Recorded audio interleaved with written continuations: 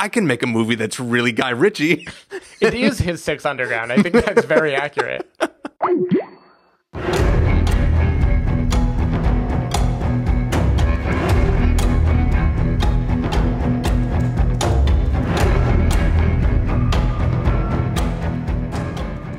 Hello, everybody, and welcome to the Spoiler Warning Podcast. This is review number 586 with a review of The Gentleman. I'm Christopher Schnese. And I'm Stephen Miller. And if you're joining us for the first time, the Spoiler Warning Podcast is a weekly film review program. Each week in the show, we're going to dive in, debate, discuss, and argue over the latest film releases coming to a theater near you. This week, we are not arguing over The Turning, which apparently is doing not so well right now. Yep. We did not see it, but we are here to talk about The Gentleman, which is the latest film from Guy Ritchie.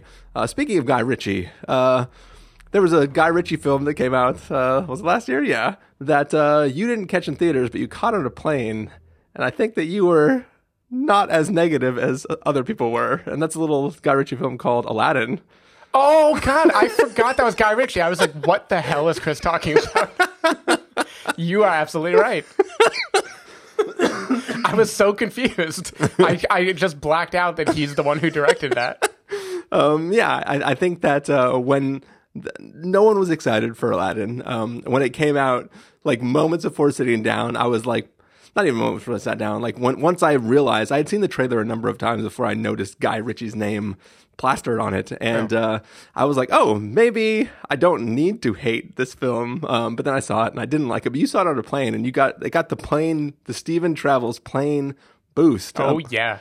I don't know if we got to talk about it too much on the podcast, but... you can never talk about it too much. Defend yourself, Stephen. Yeah. So, I mean, I didn't think it was fantastic, but there are a number of things I quite liked about it. I thought Will Smith as the genie is pretty inspired casting. I think he came to work. Knowing this is what I'm going to do. I'm going to, like... I'm going to genie the shit out of this movie. And I feel like he does riffs a lot in a way that I think is great. I like him in the movie. I feel like this is like Bizarro Steven, where it's just like you have the opposite opinion of like the collective internet. Yeah, I don't know. I thought Will Smith was a great genie. I also just thought, first of all, the casting. So this is me veering back into more internet beliefs. Like it was nice to see them actually do like, I'm going to do a Middle Eastern cast for this movie instead. Yeah. Like Aladdin was my favorite Disney movie as a kid growing up, and that movie is whitewashed as fuck. And it was interesting to watch them like make this movie that is actually demonstrating a diverse cast and like trying to be a little bit more actually pulling from the culture. I know Agrabah's a made up place, but you know, it's vaguely Arabian culture, and it did a good job of that. I don't know. I thought like when it gets crazy in the right way. I did not love it. Like I think the pacing is odd, and I think the music in all of these new Disney movies is just off in a way I can't. It's like a weaker version of what it should be. Yeah, it's like you've got this amazing song catalog. Why are you half-assing it? Like you should just belt it out. Like you should be totally into it. Yeah. But I don't know. I liked it. I had fun with it. I think Will Smith is the one that really made me like it, though. And you still haven't seen the Guy Ritchie King Arthur, right? I have not. No. All right. Yeah, I think that one, if you could get through all of Aladdin and be like, you know what, this was not so bad, I think you should definitely see that because that was a wild movie. To be clear, Aladdin would have been like a rental or something. Like it's not like I was must see about it or anything. Yeah, I know. Yeah. But so basically, there's a roundabout way of me saying when you sat down and see this film, you have not been recently tainted by anything Guy Ritchie did that made you go like, oh, I hope this is better than the last thing. And speaking of roundabouts, you know where they got those? In the UK. Yeah. Nice. Yep. But yeah, so we are here to talk about The Gentleman, which I'm going to do my best not to call The Irishman, because just it's another movie with a the and thing ending with men. Yep. But this movie was luckily less than 3.5 hours. And we're going to review it. So we're going to take a listen to the trailer for The Gentleman, and we're going to come back and give you a review. There once was a young and foolish dragon who came to ask a wise and cunning lion about acquiring his territory.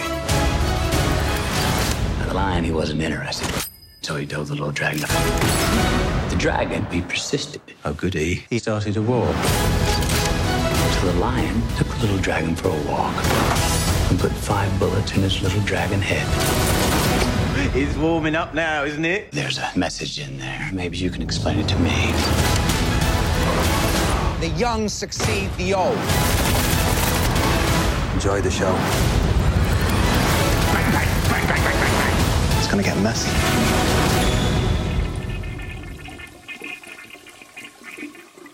I forgot to wash my hands. There's only one rule in this jungle. When the lion's hungry, he eats. His name is Fahak, but spelled with a PH, so it sounds like Fahak. Please! Kanda Fahak. Please! Let's see how I can do this. The Gentleman is basically about a gentleman who is into selling weed. And he has grown a giant weed business by manipulating people with land and figured out a way to hide a shit ton, like 50 tons a year of weed, and massively sell that and make a lot of money. But this gentleman is trying to be more gentle and wants to sort of get out of the business. And he is planning to potentially sell to one of his competitors, and that sort of changes up the market. And a bunch of people are interested in buying him out, or maybe taking over his business, and a bunch of shenanigans takes place. And we see a bunch of people try to overthrow the Gentleman and take his business. Yep. Stephen Miller, what did you think of the Gentleman? I was surprised by The Gentleman, and I can't decide in a good way or bad way yet. So the thing is, I knew this was going to be Guy Ritchie doing his Guy Ritchie thing. I got a sense just from the casting that it was probably going to be him, like, extra playing in his usual sandbox. Like, after Aladdin, he's like, now I'm going to do one for me, right? I'm going to do... Who was Aladdin for? Disney, sure. Okay. I mean, like, I liked Aladdin, but that is, like, at best 15% a Guy Ritchie movie. Like, he did not really get that much into it except for some kind of cool moments. But but anyway, this is, like... I knew this was going to be kind of indulgent Guy Ritchie. What I didn't expect was the way he was going to, like, slow it down to enjoy it. Like, I think this is his version of Martin McDonagh's Seven Psychopaths. This is his... Did you ever see that? Yeah. Okay. It's his, like, this is my brand. I'm going to comment on my brand. I'm going to have, like, a whole meta thing, even deconstructing what I do. And I'm going to make it all kind of still go to hell, and you're still going to be on board for it because I'm Guy fucking Ritchie. Like, I'm going to do it to you even as I have every character, like, screaming, this is the plot, this is what it's about, this is where that happens, don't you remember that? You know, like, be very, very, very open about my self-indulgence. And there's a lot of really fun stuff to be had there. Like, the cast is just having an amazing time chewing scenery here. Like, Hugh Grant, I think, is probably having the most fun. He's still, like, riding those fumes from Paddington 2. He's still, like, full on, like, just extreme parody of a character. Like, just being a blast to watch. Jeremy Strong, I thought, was a lot of fun in this movie. He's kind of, like, doing a 180 from his Succession character, at least in behavior, though arguably not in longer term mannerisms, but at least in his behavior. And I just think like Charlie Hunnam, I like to see his full transformation. I was telling you on the way out, I feel like he's becoming Seth Rogen, or they're meeting in the middle somewhere. Like, I think Seth Rogen from The Long Shot is becoming Charlie Hunnam, or vice versa. But like, it's fun. It's a lot of fun. I love seeing Colin Farrell show up. I think there's a lot to recommend it. I just also think it is a little too satisfied with itself, and especially early in the movie, like maybe the first 20 or 30 minutes, it is really enjoying slowing down and just having, like, Hugh Grant milk the shit out of every, like, cock-teasy conversation he has with Charlie Hunnam's character. Yeah. And it's like, I don't need to show you blood. I don't need to show you action.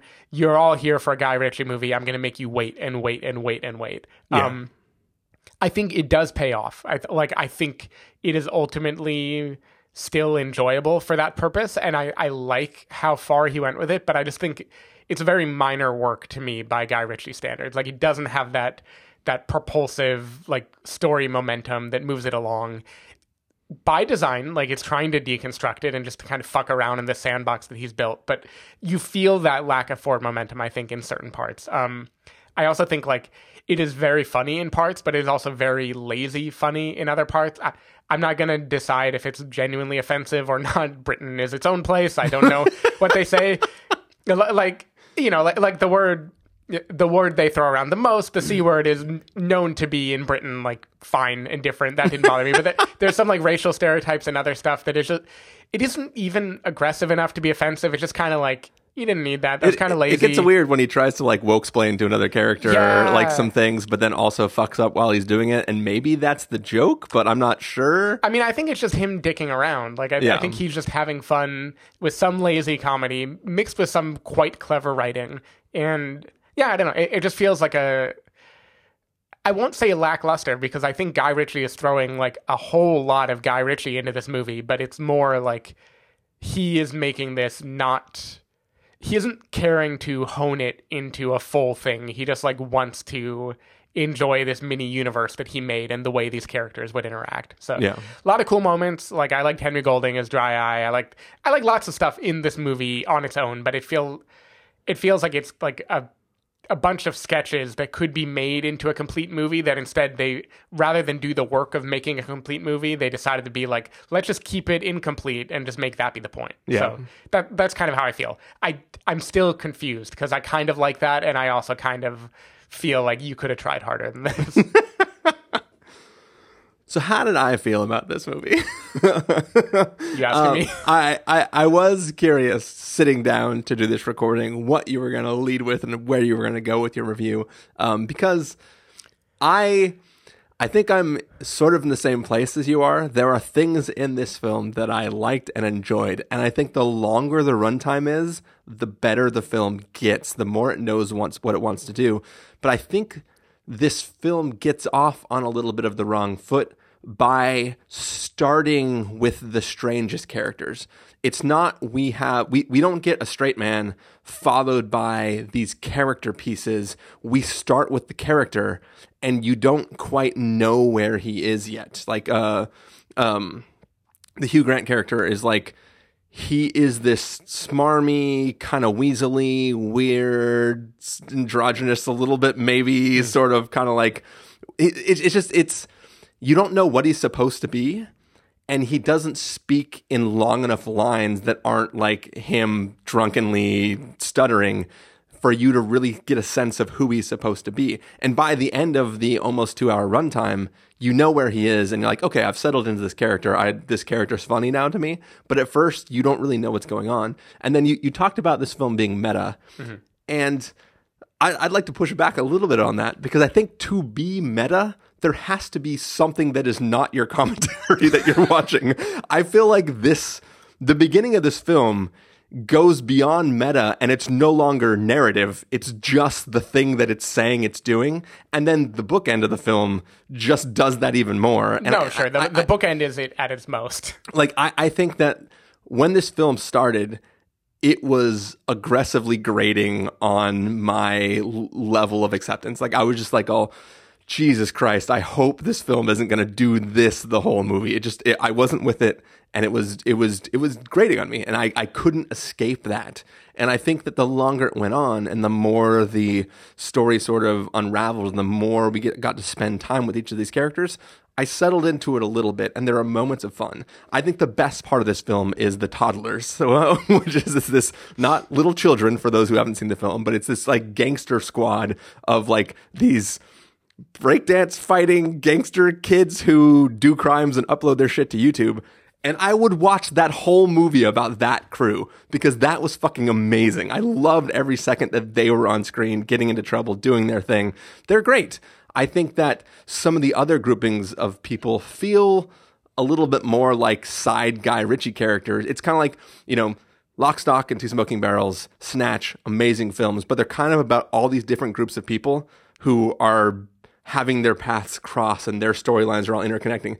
This movie feels like, what if all the B characters that got cut out of those movies now interconnected with each other? And when we sat down to see the movie, we sat down, this is one of the films that we've actually seen together, and I turned to you and I was like, oh, I haven't seen the trailer or anything. I don't know what we're about to watch. You were like, same with me. I was like, all I saw was the cast, and it feels like the cast was it feels like the people were cast by the Netflix algorithm. Like, it felt like we're just going to take a bunch of these people who are hot right now because of other things and then put them in a movie together. And I think that like it was hard to just sit and watch this film and not feel weird about the mishmash of what was going on.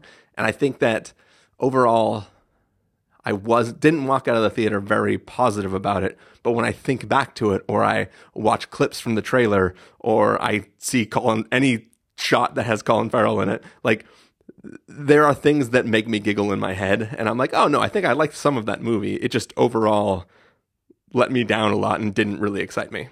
I think for me, one thing I do believe, and this is a thing I felt knowing the movie existed. I think there was a very short trailer, like a teaser that I saw a while before the movie came out, is that I don't think Matthew McConaughey fits in the Guy Ritchie universe. I think he's the wrong person to anchor this movie, because he's basically playing himself, like he's being his own swaggering American, and they just decide to make him an American instead. But I don't feel like the movie actually builds him up as anything, and he doesn't have enough personality as an actor to shorthand that, like the way that some people might, where like just the swagger they have would make you believe everything that is said about them. Yeah. Like I feel like he is the least interesting person in this movie, or one of them. Whereas like so many of the side characters, like Colin Farrell's character, or Henry Golding's character, or Charlie Hunnam, or Jeremy Strong, are people where I feel like have extremely well-defined kind of like maxed out personality traits. And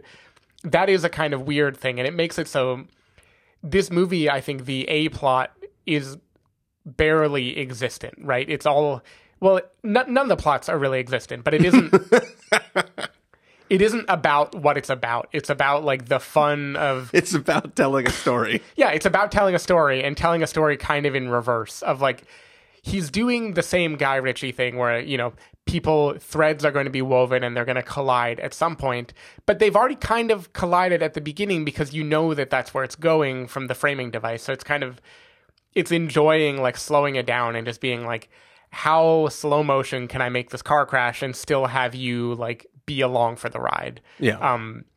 To various effects. Like I don't know. I like the universe Guy Ritchie movies exist in. I like there's a scene that is rather drawn out that takes place at an addict's apartment that I liked everything about that scene. I feel like to me that was like peak Guy Ritchie. You mentioned the toddlers; those are great. In general, toddlers are great. Yeah, love toddlers. As the movie progresses and it coagulates into more of a kind of traditional Guy Ritchie type movie, I think it has more and more to recommend it. Like when things start to get double crossy and violent and everything, that's all fun. All of it is fun. It's just kind of it isn't even just that it is a little underwhelming. It's like it is delighting in underwhelming me for the first half hour at least of the movie, of being like trying your patience. And sometimes I love having my patience tried. Like sometimes I'm just so on the director's wavelength. I'm like, yes, jerk me around. I don't care. Like do it to me because I trust that you are going to get me to like where you want me to be in the end. And this time I don't know that Guy Ritchie has a place he wants me to be. He just is like delighting in the act of storytelling. So I think that is sort of maybe the problem, is that he really spent time with like Hugh Grant's like narration throughout the film, and that was like, I want to give this character a chance to really shine and try to talk about how smart he is and all the stuff that he knows because he's witnessed all these things. The problem is that like, so in, once again, not to compare too much to Lock, Stock, and Two Smoking Barrels and Snatch, but in those films we bounce between groups of characters and we watch their storylines collide. And we know they'll eventually cross paths because why would we be watching all these separate, like, it's not an anthology film, it's a bunch of storylines that are going to connect. But we bounce between these different characters. In this film, that journey is sort of cut away, and instead we're given a character telling what they've witnessed for the whole movie. And then there's like a weird narrative framing where there's an opening scene to this film, and then we don't return to that until later in the film. And that's all there to set this entire story with one trajectory in mind.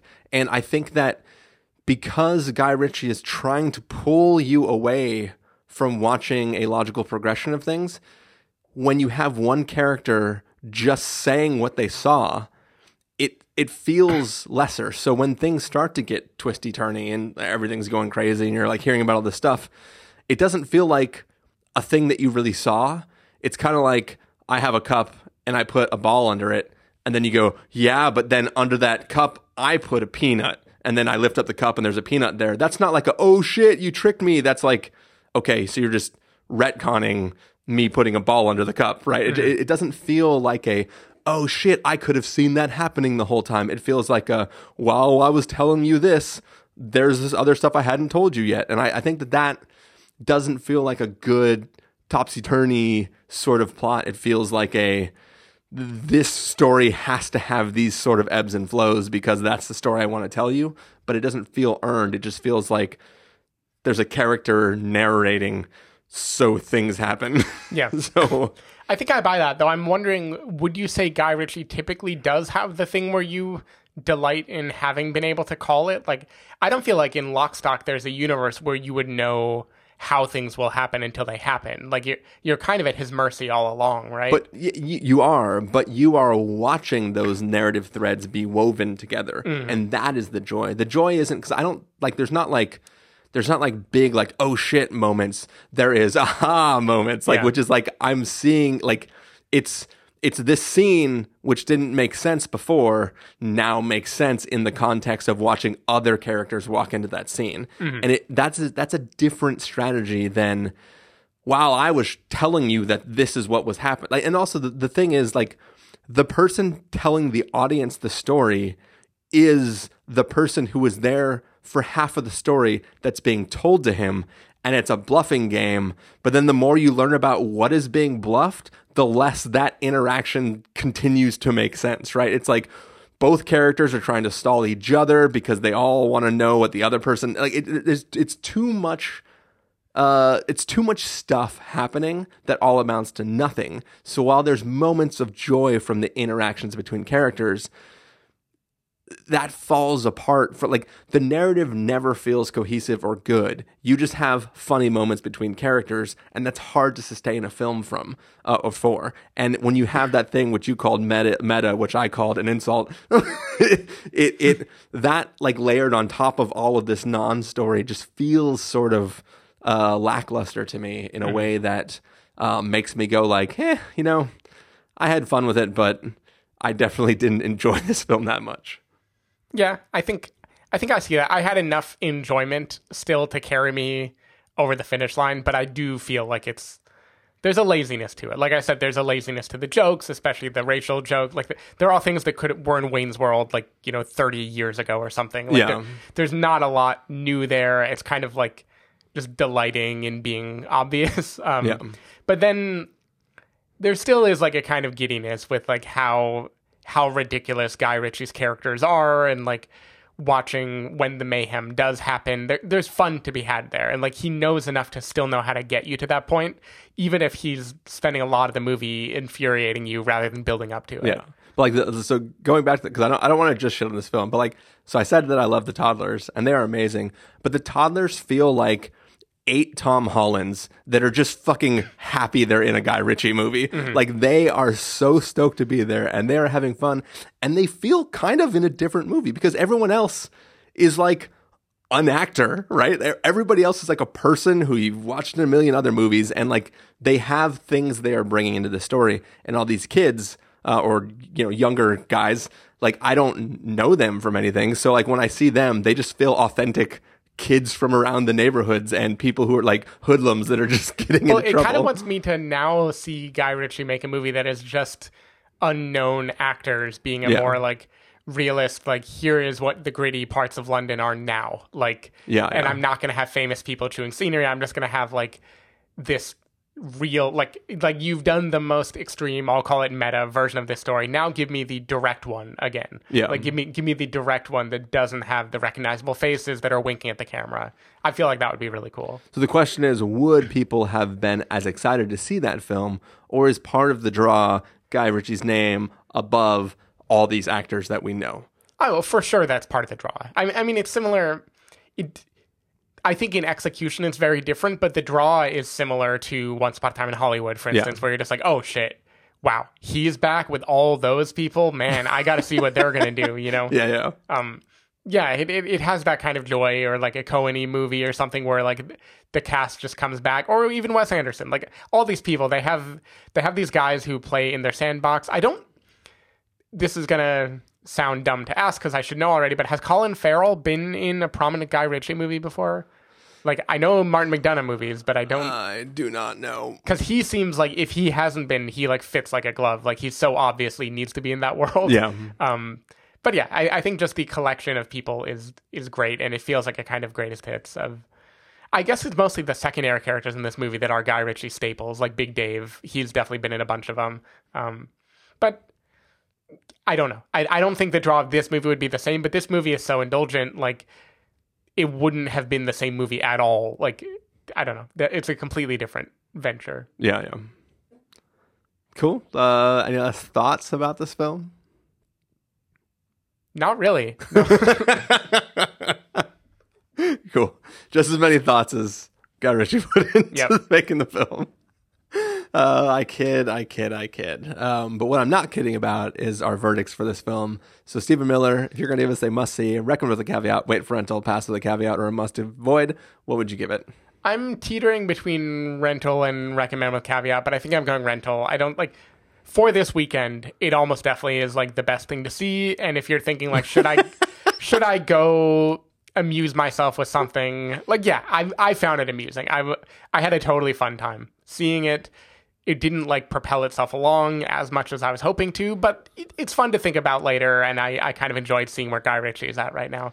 I don't think this is phenomenal, and it is definitely like one of the more minor things that he's done. But whatever. I think it's also totally fine. Yeah, I think that this is definitely a rental territory. This would be a perfect Netflix film. I mean, if Six Underground is like the most Bay, this is like Guy Ritchie saw Six Underground, even though I know time-wise this doesn't make any sense. But like, he saw that and was like, I can make a movie that's really Guy Ritchie.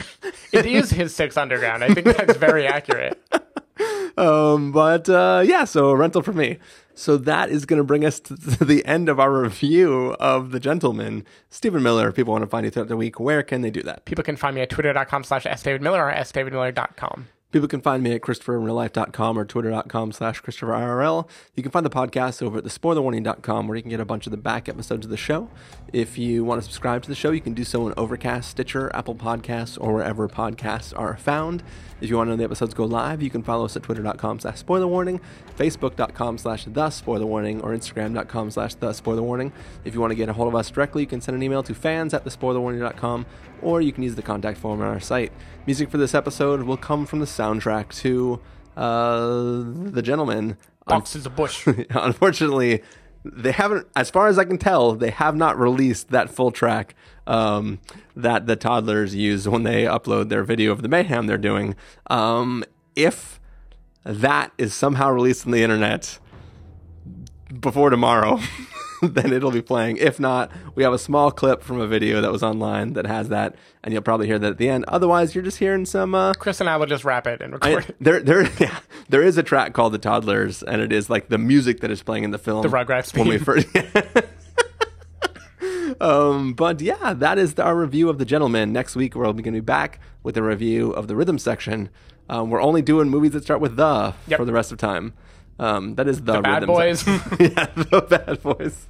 But yeah, we'll see you next time. Thanks for listening. See ya. Bye.